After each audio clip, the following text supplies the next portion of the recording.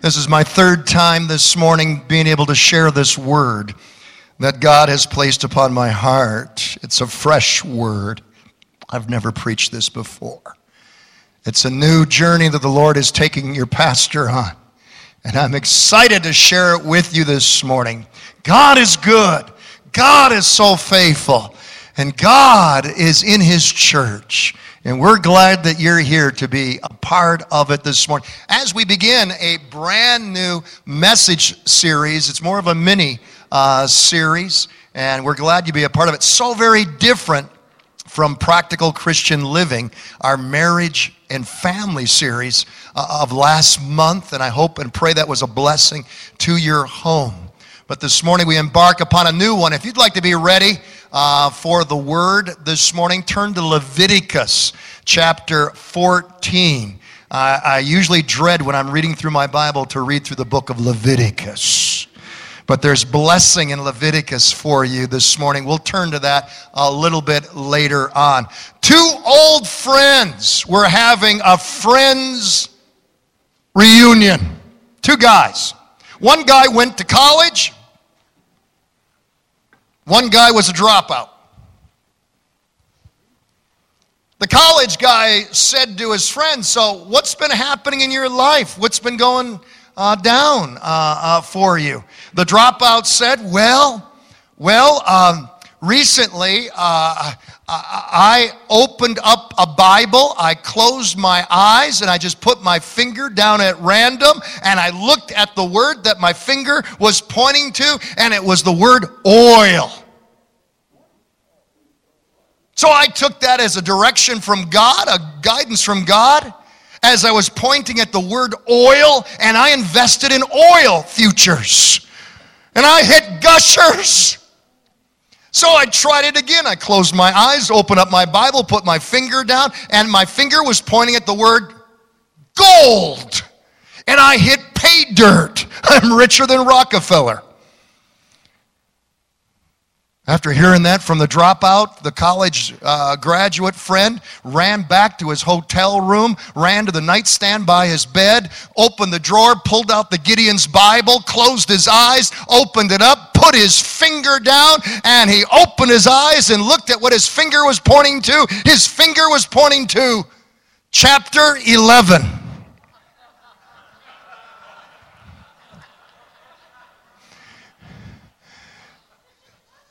If you didn't get that, just ask me after the service. Preachers like myself, communicators like myself, we have a backup plan if a joke goes sour. If it's not a good segue into the theme of the message, then we have a backup. This was my backup here this morning. I came across this past week, this picture. Picture of a baby. If olive oil is made from olives, what is baby oil made of?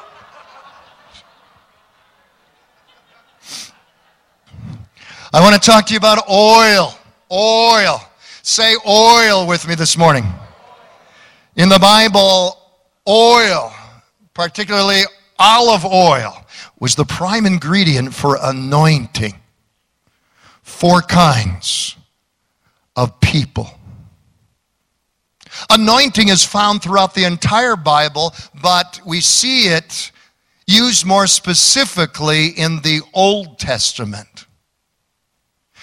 The people, the various personages that the anointing came upon in the Old Testament, these anointings were mere foreshadowings of the fulfillment to come. They were symbols. They were figures of the final fulfillment in the New Testament. If we have shadow in the Old Testament, we have light in the New Testament.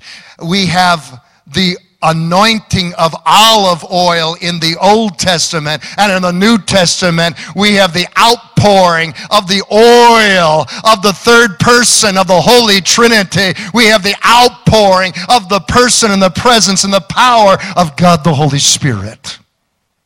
To truly understand the anointings that I'm sharing this morning and the weeks to come, we need to delve, we need to discover the 4 kinds of anointings in the Old Testament to receive the blessing of the New Testament fulfillment. This morning, as you get ready to pray with me, this morning we preach a message to you, the anointing, the anointing, the anointing. Father, in the name of Jesus, we ask and pray even right now, Lord, that you would come, sweet Holy Spirit. These bodies, these personages of ours, Lord, we're clay. We're mere vessels. But Lord, you have anointed us and appointed us to be temples of your Holy Spirit. And we pray, rend the heavens, come on down and anoint us, Holy Spirit. Grant us ears to hear and hearts to receive this morning. Thus saith the Lord, in the name of Jesus, amen. One of the strangest anointings that we ever find in the Bible, write it down, was the leper's anointing. The leper's anointing. The country was shocked this past week, if you were listening to the news, as a little boy in Southern California, in elementary school, was diagnosed with what? Leprosy. Did you hear it in the news? Thank God leprosy today is easily treatable by antibiotics. But in ancient times, leprosy was often a hopeless, dreaded, nightmarish disease. Imagine if you contracted leprosy. Tissue, skin in your body would begin to drop off. You would begin to lose toes and fingers, nose, ears. As inch by inch, your body would be monstrously disfigured, grossly, horribly deformed. As inch by inch, you would walk piecemeal into a grave. Leprosy. Leprosy. I submit to you, far worse than leprosy was the emotional, psychological disfigurement that would come with this dreaded ancient disease. Can you imagine looking into a mirror and seeing your face? A grotesque, disfigured nightmare. I had it bad enough as a teenager looking in the mirror and saying, "Zits! The girls won't like me."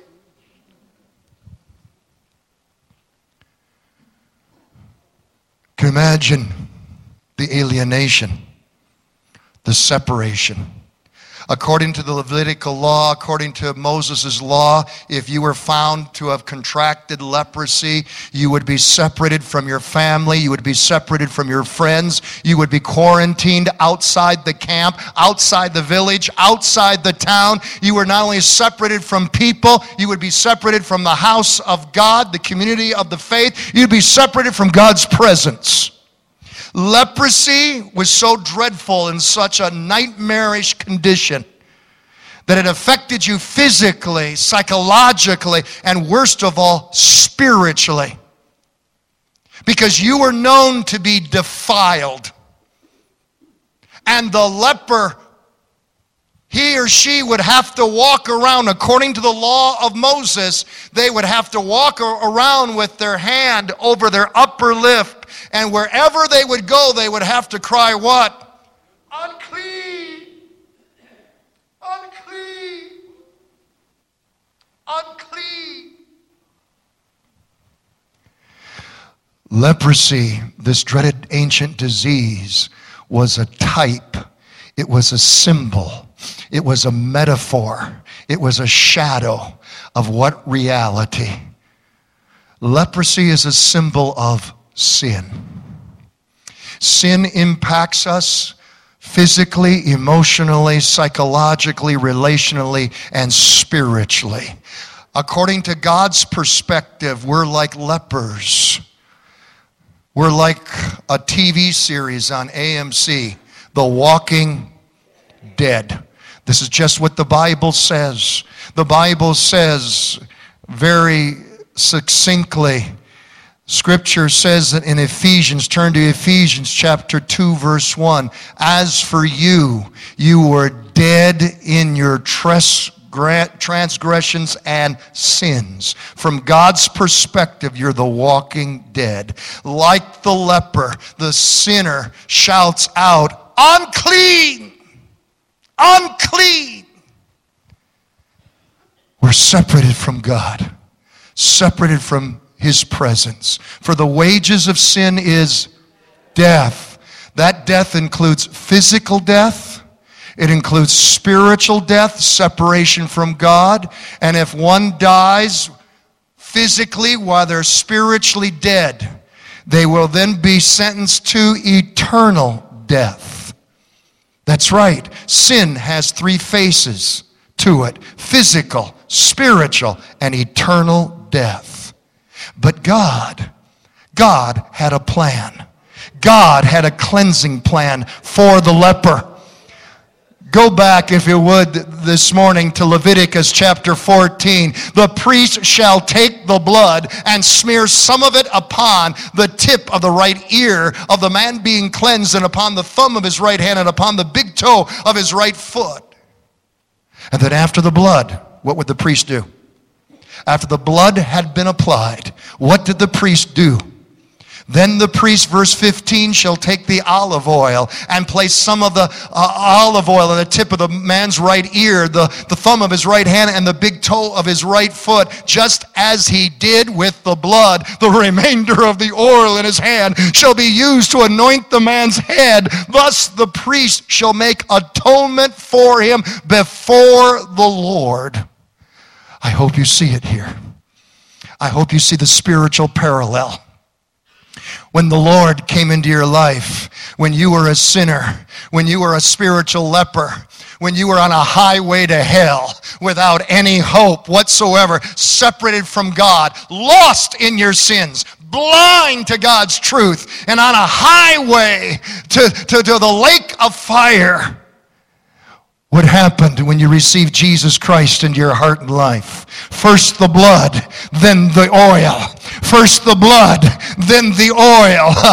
What can wash away our sins? Nothing but the blood of Jesus. What can make us whole again? Nothing but the blood of Jesus. Oh, precious is the flow that makes us white as snow. Nothing, absolutely nothing but the blood of Jesus. First the blood, then the oil. The blood delivers. The blood sets us free. The blood gives us victory, because on the cross, Jesus paid it all. But after the cross, there comes Pentecost.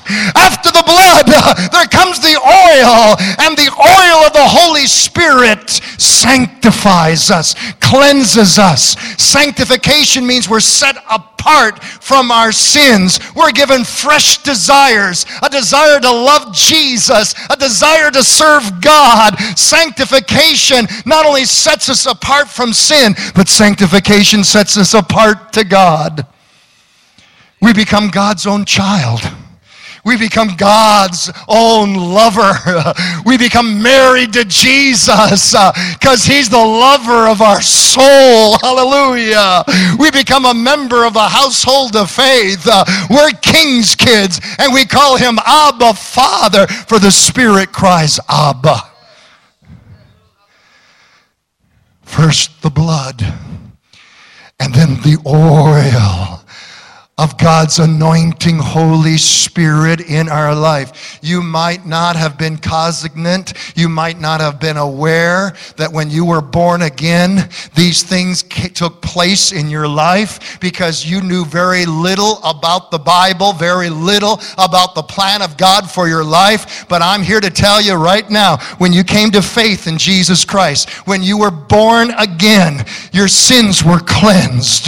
They were put in God's sea of forgetfulness to be remembered no more. You were cleansed by the blood, and you were made special by the oil. The oil of God's Holy Spirit Both the blood of Jesus, both Jesus and the Holy Spirit are at work in your lives the moment you are born again. The oil, when the oil of the Holy Spirit comes into your life, you're never the same. I said you're never the same. When the leper was healed, when the leper was cleansed, when the leper could return back to the camp, return back to his family, back to his friends in the house of God, how do you think the leper responded? Oh, this is nice. No, there was joy, and that's just what the anointing brings. When you're born again, there should be joy in your life. To me, the number one sign that somebody has become a follower of Jesus Christ, the number one sign that you're born again is that your face is lit up with joy. For the joy of the Lord is our strength. Amen. Isaiah 61 verse 3, to those, in Isaiah 61 3, to those who have sorrow, I will give them a crown of beauty instead of ashes. I will give them the oil of joy instead of sorrow, and a spirit of praise instead of a spirit of no hope. Honey, sir, ma'am, if you're walking and talking with Jesus, you have the oil of joy coursing through your life. It's not an oil of sadness. It's not an oil of sorrow. This business of being a Christian isn't a serious, intense, formalistic, ritualistic matter. It's joy. It's wonderful joy. It's joy unspeakable and full of glory. Christians should be the most happy people on the planet. Statistics tell me that America makes up only 6% of the global population, yet we use 93% of the world's tranquilizers. That tells me that joy comes at a high price. Well, your Jesus paid the price at the cross. And because of the cross, there's a Pentecost. And God is pouring out His Spirit. It's not a matter if you can receive the Spirit. The matter is, are you receptive? God is pouring. God is anointing. God is sending. Are you receiving? Are you receiving? Are you receiving the anointing of joy? This is a ministry of the Holy Spirit. Now you can understand the Word of God so much more. First the blood, then the oil. This is God's plan. A symbol in the Old Testament, fulfillment in the New. I'm spending the most time on this first point because it bears underscoring so much. I love the story of a minister acquaintance of mine who in college encountered a young man, a classmate, that was the happiest guy on campus. I mean, you never saw this guy frowning. You never saw him in some depressed, despairing state. I mean, he had the joy of Jesus all over him all the time. And what was strange about it was the fact that this young man, this classmate, his face was horribly disfigured with a birthmark. And this minister acquaintance of mine just couldn't stand it any longer. One time in the library, he whispered to him. He whispered to the guy with the birthmark, "How is it that you're so happy all the time, and yet you have that birthmark?" The young man whispered back with a cheerful smile dancing across his face. He said, "One time I came home from school as a little boy, and all the kids had been teasing me. All the bullies had been bullying me about my birthmark on my face. They told me I was ugly. They told me I was a monster. I went home and I cried to my mommy and daddy. And then my mommy and daddy told me that when I was born and they saw me with my birthmark on my face, that the Lord witnessed to their spirit. The Lord told them that I had been kissed by an angel, that God had marked me for a special destiny. God had called me out for something unique, something special, something powerful, that God's hand was on me in a mighty way. I grew up my whole life hearing that I was special, that I was marked for great things, that God had a high and a holy calling on my life, that I had been kissed by an angel. I felt sorry for people that didn't have a birthmark on their face.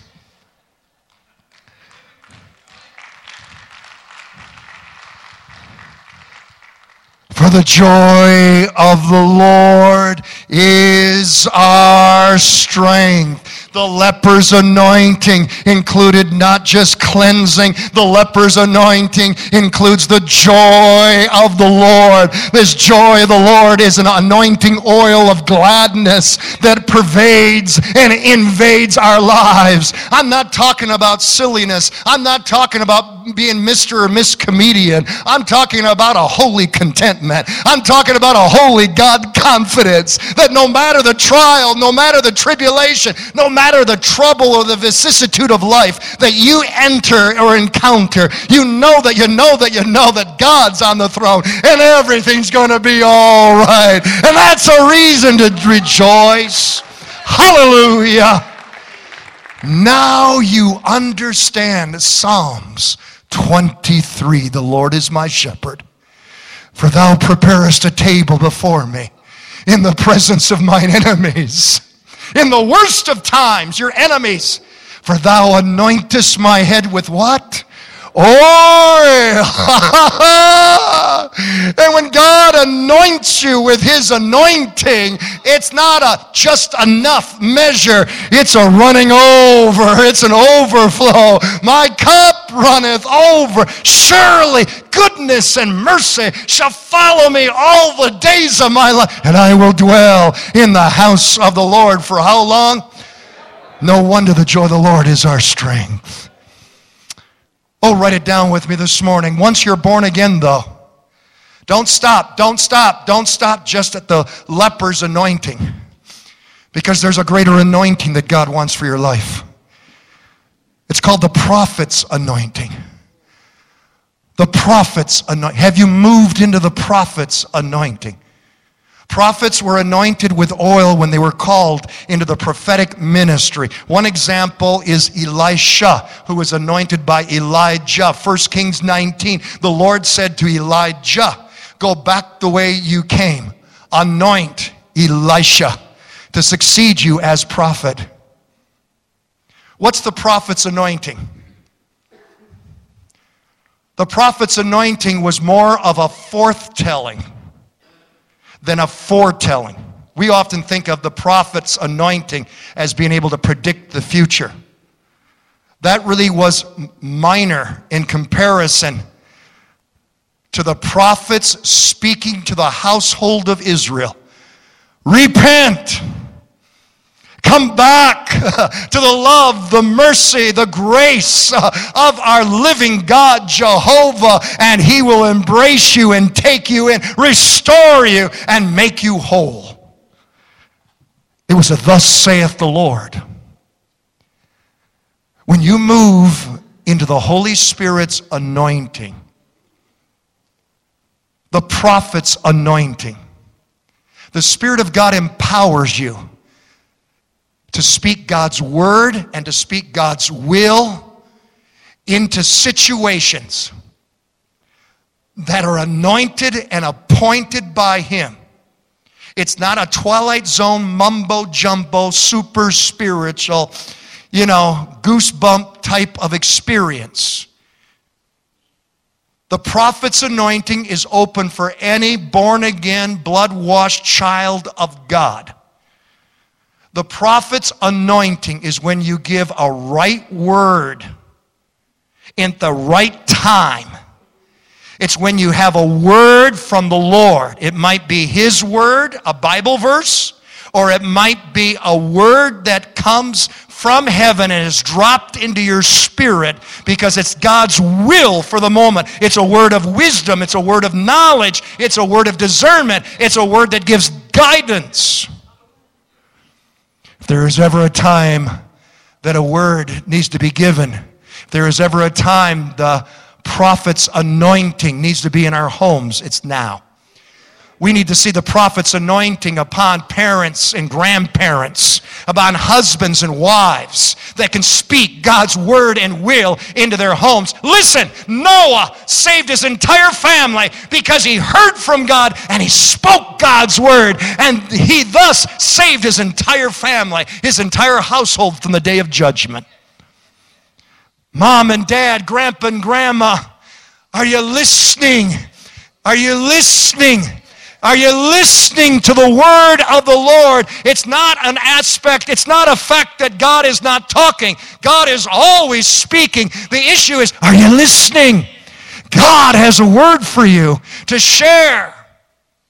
It might be to one of your brothers and sisters in the faith. It might be a word to one of your children that are struggling. It might be a word to a mommy that has too many children to take care of, and the doctor has just said there's another one coming. And God will give you a word of encouragement, and you can speak to that soul, be not weary in well-doing, for if you faint not, you will reap in due season. Be ye steadfast and unmovable, always abounding in the work of the Lord, for as much as your labor is not in vain. For those under attack, you can speak a word and declare, if God be for us, who can be against us? No weapon formed against you shall prosper. For though the enemy shall come in like a flood, the Spirit of the Lord will raise up a standard of victory against him. Greater is he that's within us than he that's within this world. Speak his word. Speak the word. Speak the word. It might be a word that he gives you. It might be a word of Scripture that's doubly anointed. My Bible says, your Bible says in Hebrews chapter 4, verse 12, for the word of God is alive and active, sharper than any double-edged sword. It penetrates to the inner man, the dividing soul and spirit, joints and marrow. It judges the thoughts and the attitudes of the heart. Are you speaking a word that touches the inner man with inner healing, the inner woman with inner God confidence? God wants to use you in the prophet's anointing. Here in Hebrews chapter 4, verse 12, the original Greek word that is used for W-O-R-D is not logos. That means the printed or the written word. It is rhema. Rhema is a spoken word. It is an anointed word. An anointed word that is appointed for a specific issue, a specific time, a specific person. The prophet's anointing is desperately needed today. Desperately needed, where we are instant in season and out of season. Not just to speak a word of encouragement, but to speak a word of evangelism, a word of outreach, a word of witnessing to the lost, the blind, the bound in sin. Listen, you don't have to go door to door witnessing anymore. You can just sit in your home and let them come to you like I did yesterday. I was in the basement helping Becky because she was screaming that she was having a heart attack.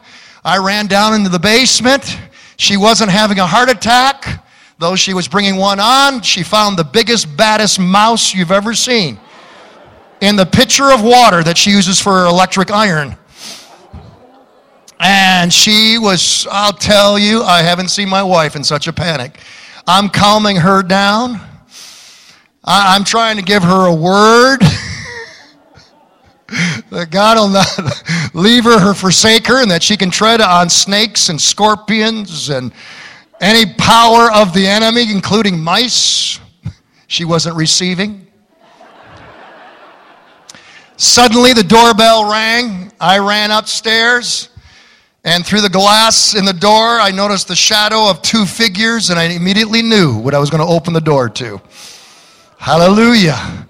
God sent me two JWs, two lost souls, two Jehovah Witnesses, and ringing my doorbell. And they handed me literature right away. And before they could get a word out of their mouth, I looked at them and I said, I am so sorry for you. And they said, why are you so sorry for us? I said, I'm so sorry that you have to go door to door to win your salvation. I said, that's right. I've studied your religion. I've taught on it.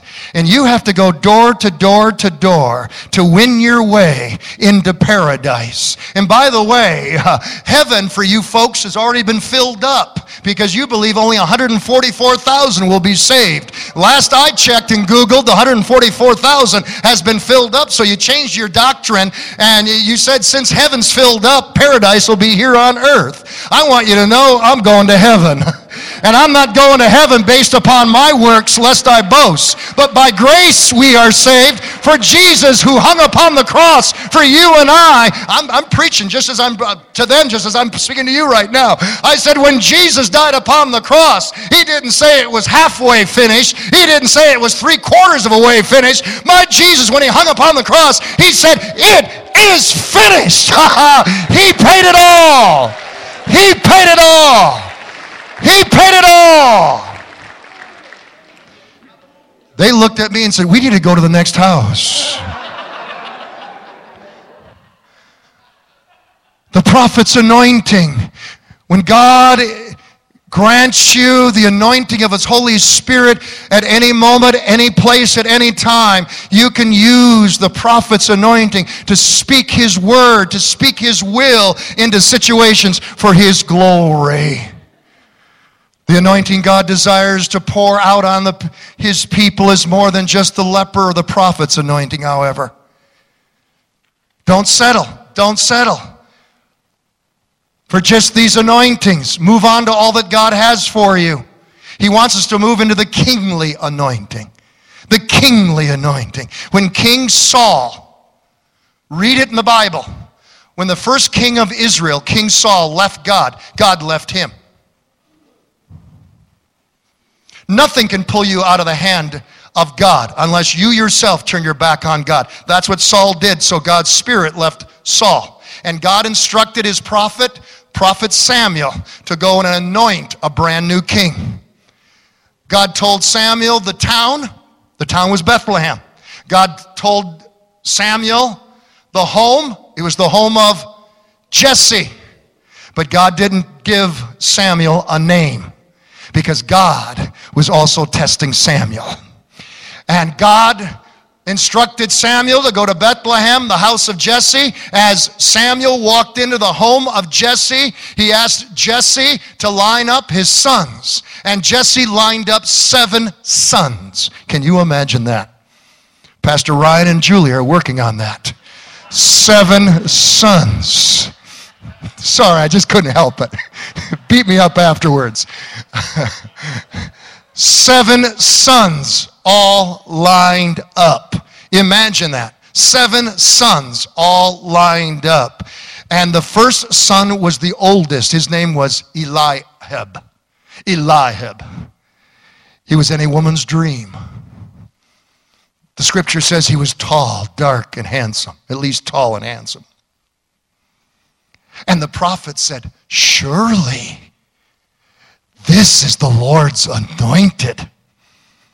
That's what some of you girls are doing. Surely this is the one. And right away, God checked the prophet.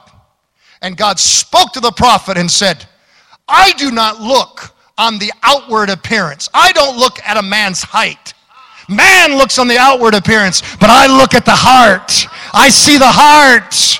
I see the heart. God said, this is not the one.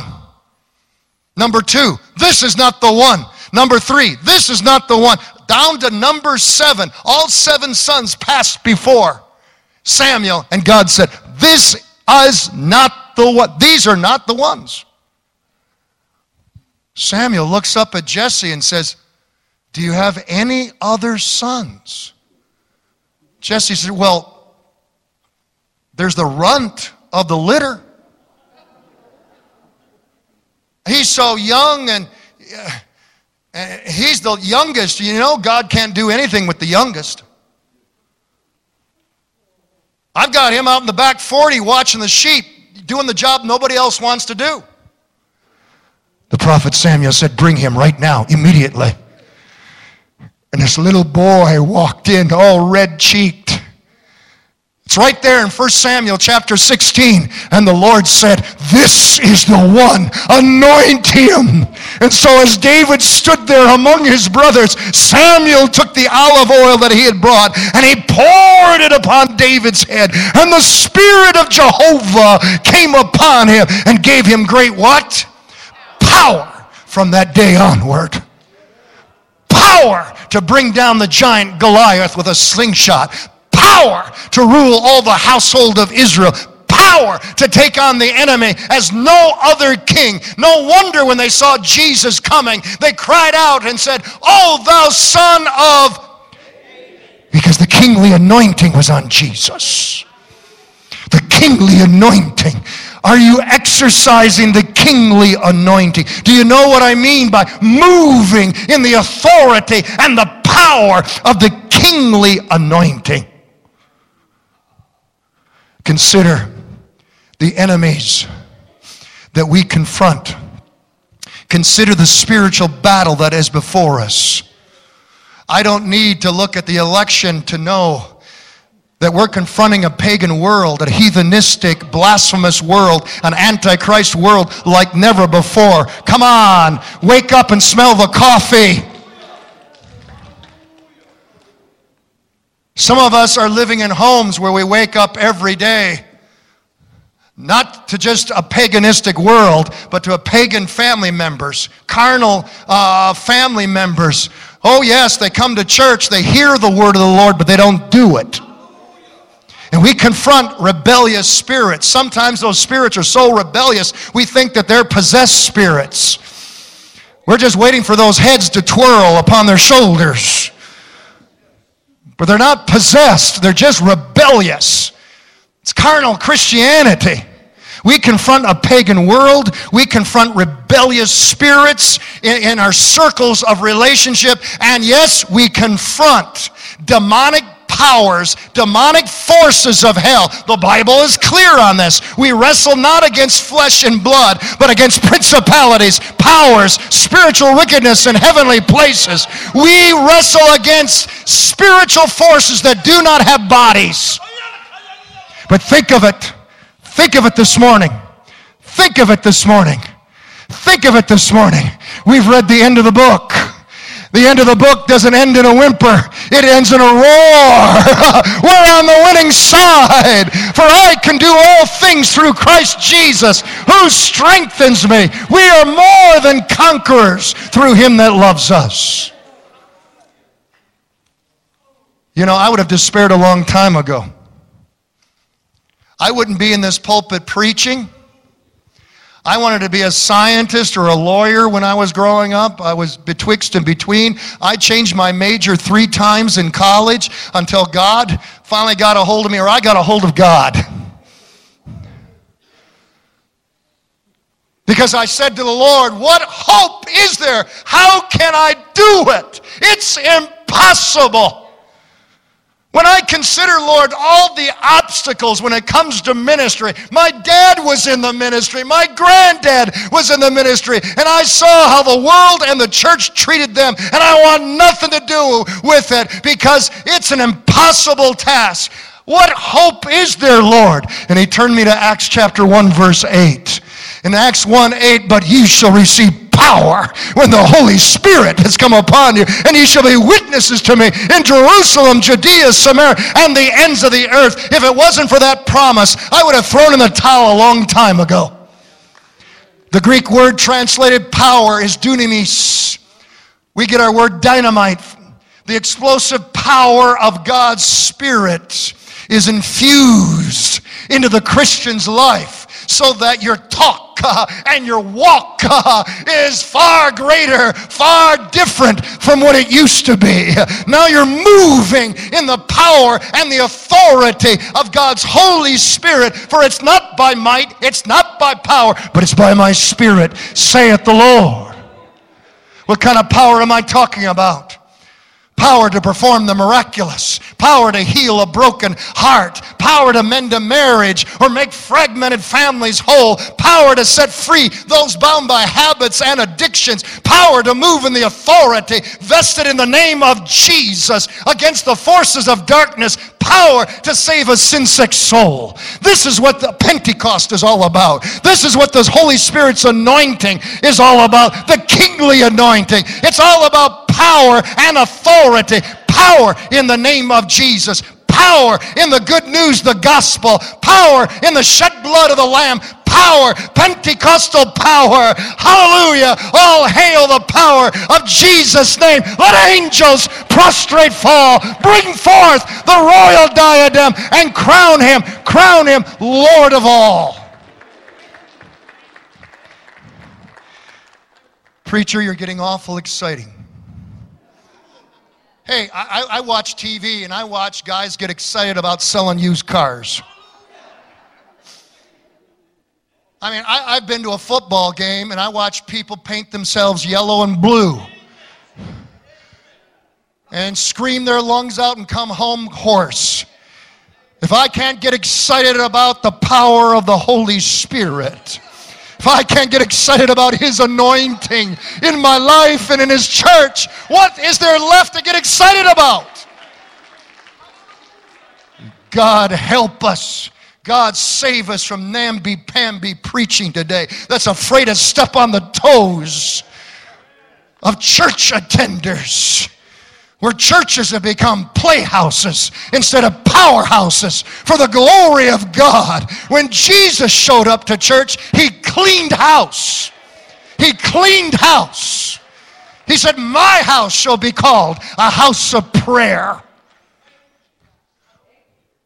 I pray, oh Lord, oh sweet Holy Spirit, rend the heavens, come on down to Lakeside Assembly of God and grant us a fresh anointing, grant us a fresh touch, a fresh move of your Holy Spirit. Come, Holy Spirit, and revive us again. Revive us again. Because when a holy God shows up, there's no more playhouse, but there's a powerhouse as God cleans house for His honor, His glory, His blessing. But I want you to know, the greatest aspect of the anointing that I preach and teach on this morning in our lives is the priestly anointing. Do you know the priestly anointing? Have you moved into this life in the Spirit? Again, for those that are new to this word, I'm not talking about that which smacks of the Twilight Zone. I'm not talking about being a Jesus freak. I'm not talking about mumbo jumbo or something that's weird. This is ordained of God. This is your calling. This is your highest call. The priestly anointing is the highest calling and dimension in the Spirit that you can move into. You see, priests were anointed far, far different than kings, prophets, and least of all lepers.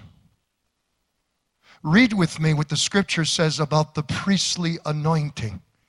It's in your Bibles, and I'm waiting for the slide to turn up.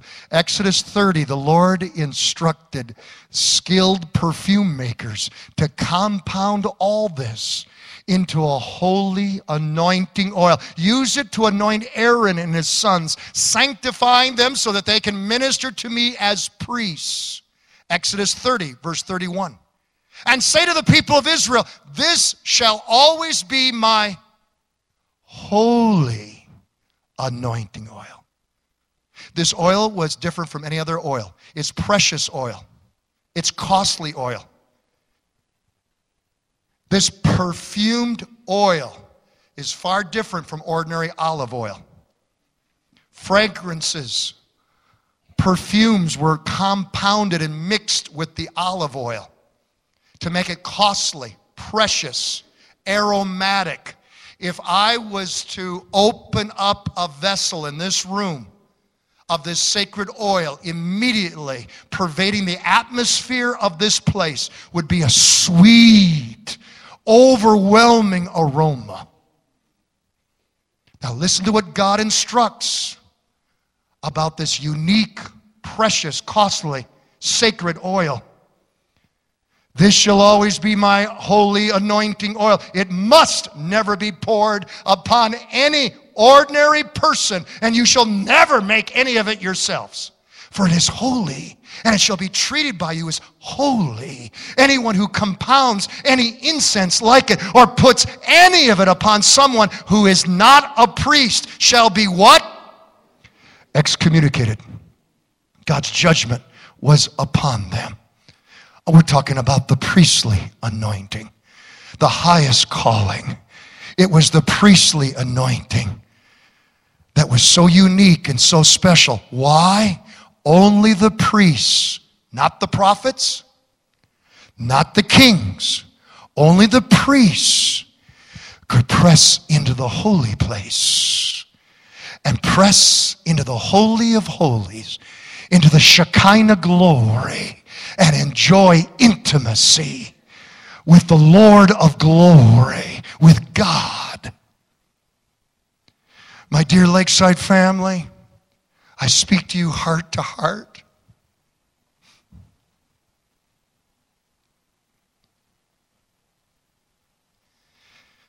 There is no greater calling.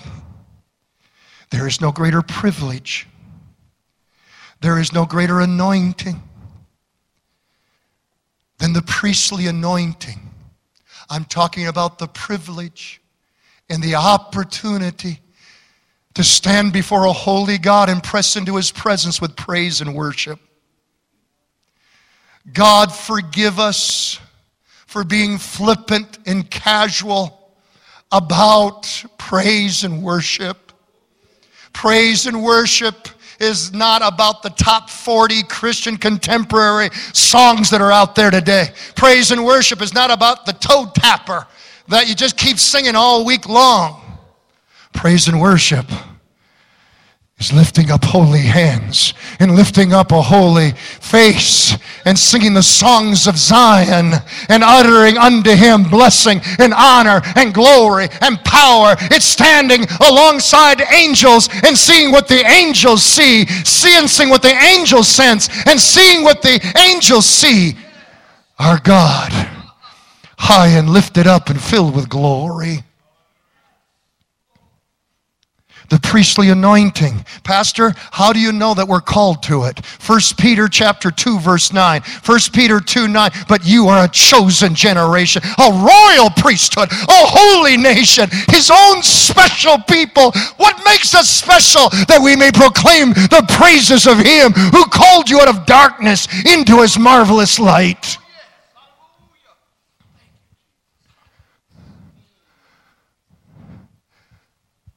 Because we can only worship Him truly when we worship by the Spirit and through the power of the Spirit.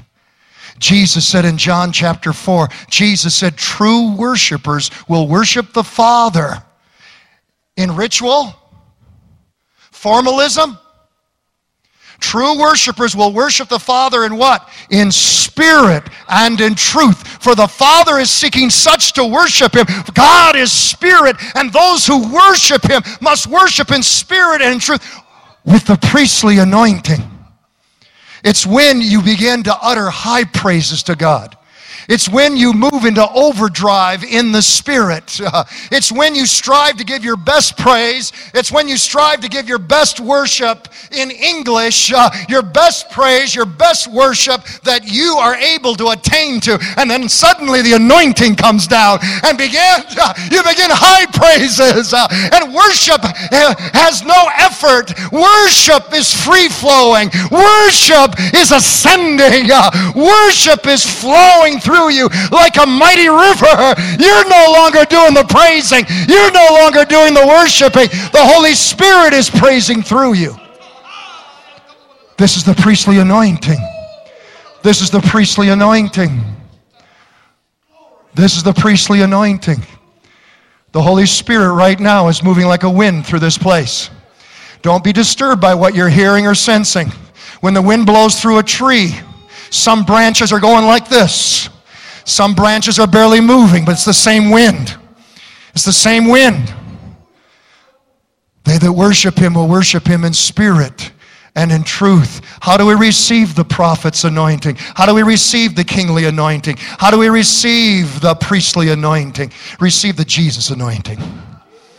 When you receive Jesus, you receive all the anointing that you ever need. When Jesus is fully manifested in your life, there'll come a cross and there'll come Pentecost. Jesus said, behold, I send you another comforter, someone just like me. Who is that other comforter? God the Holy Spirit. If you're born again, you need to seek the presence, the person, the power of God the Holy Spirit in your life.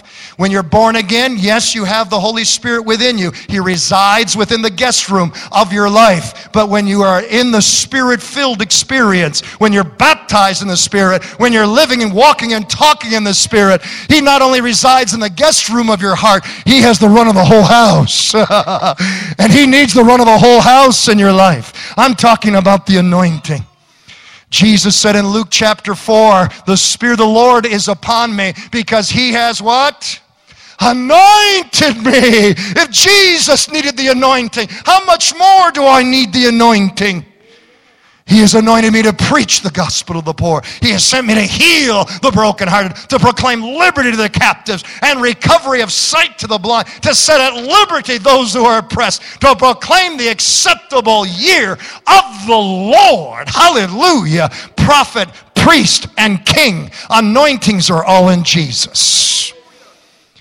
If you're seeking to be Spirit-filled, if you're seeking the priestly, prophet, and kingly anointing, then just begin loving Jesus. Begin praising Jesus. Begin seeking Jesus. Jesus said this. These are not my words. Jesus said, ask and you will receive. Jesus said, seek and you will.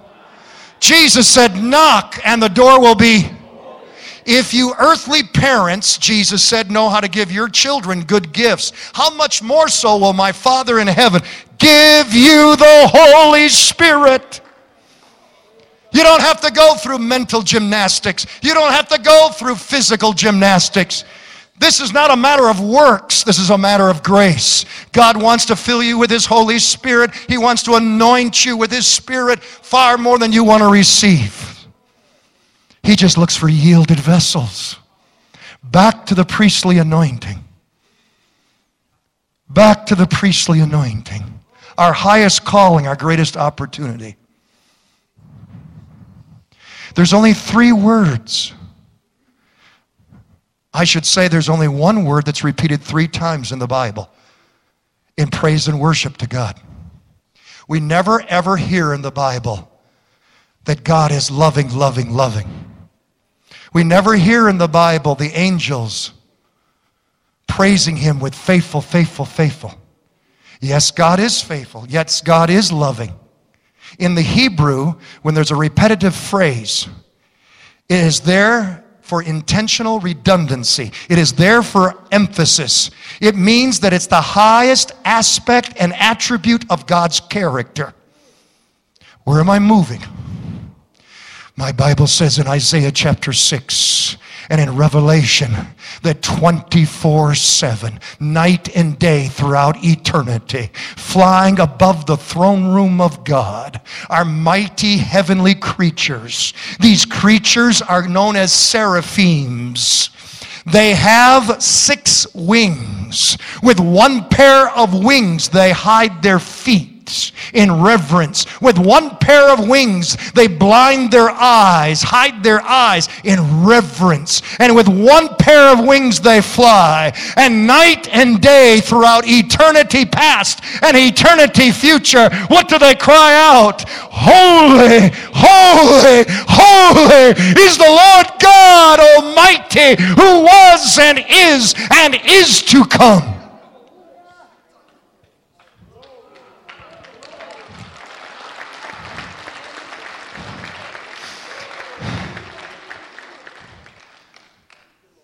I'm believing that today, somehow, some way, the sun is going to peek out from behind the clouds.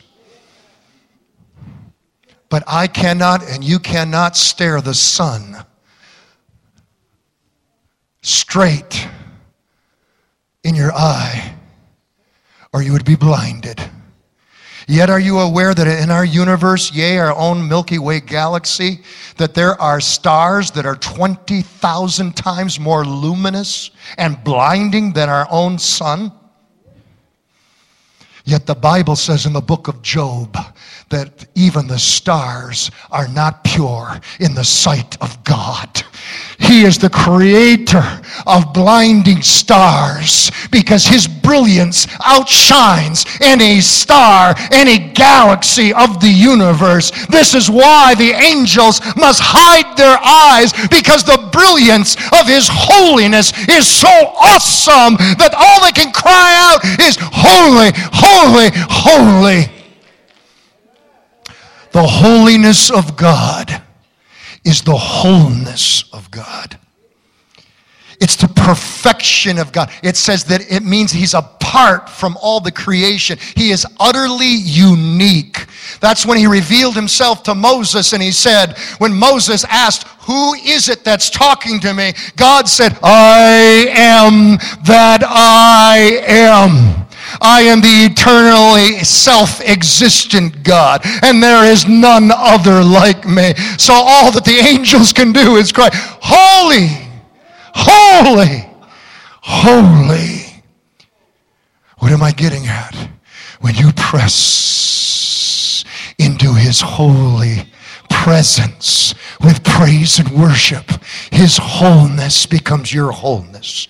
He said, be holy as I am holy. When you press into his presence, there is joy everlasting. There is an anointing of gladness. There's no sorrow. When you press into his presence, there's victory, for there's victory in Jesus. Our God has never lost a battle. He knows no defeat or retreat. For the Lord is our strength. He is our shield. He is our defender. Press into his presence, and there is health and healing. Press into his presence, and there's hope beyond this veil of tears. I don't know about tomorrow, but I know the one who holds tomorrow in his hands, and he's the Lord God Almighty. Holy, holy, holy is the Lord God Almighty, who was and is to come. Quietly stand with me right now. Holy, holy, holy, Lord God Almighty. Early in the morning, my song shall rise to thee. Holy, holy, holy, merciful and mighty, God in three persons, blessed Trinity. Oh, you need to sing the next verse. Holy, holy, holy, all the saints adore thee, casting down their golden crowns around the glassy sea. Oh, join the angels, cherubim and seraphim, falling down before thee. Which word and and evermore shall be. Do you hunger for this anointing? Oh, don't settle for just the leper's anointing. Move on. Press in. There's the prophet, the king's anointing. And then the greatest of all is the priestly anointing. In his presence, this morning he wants to anoint you. It's not a question of his desire. It's a question of what do you want.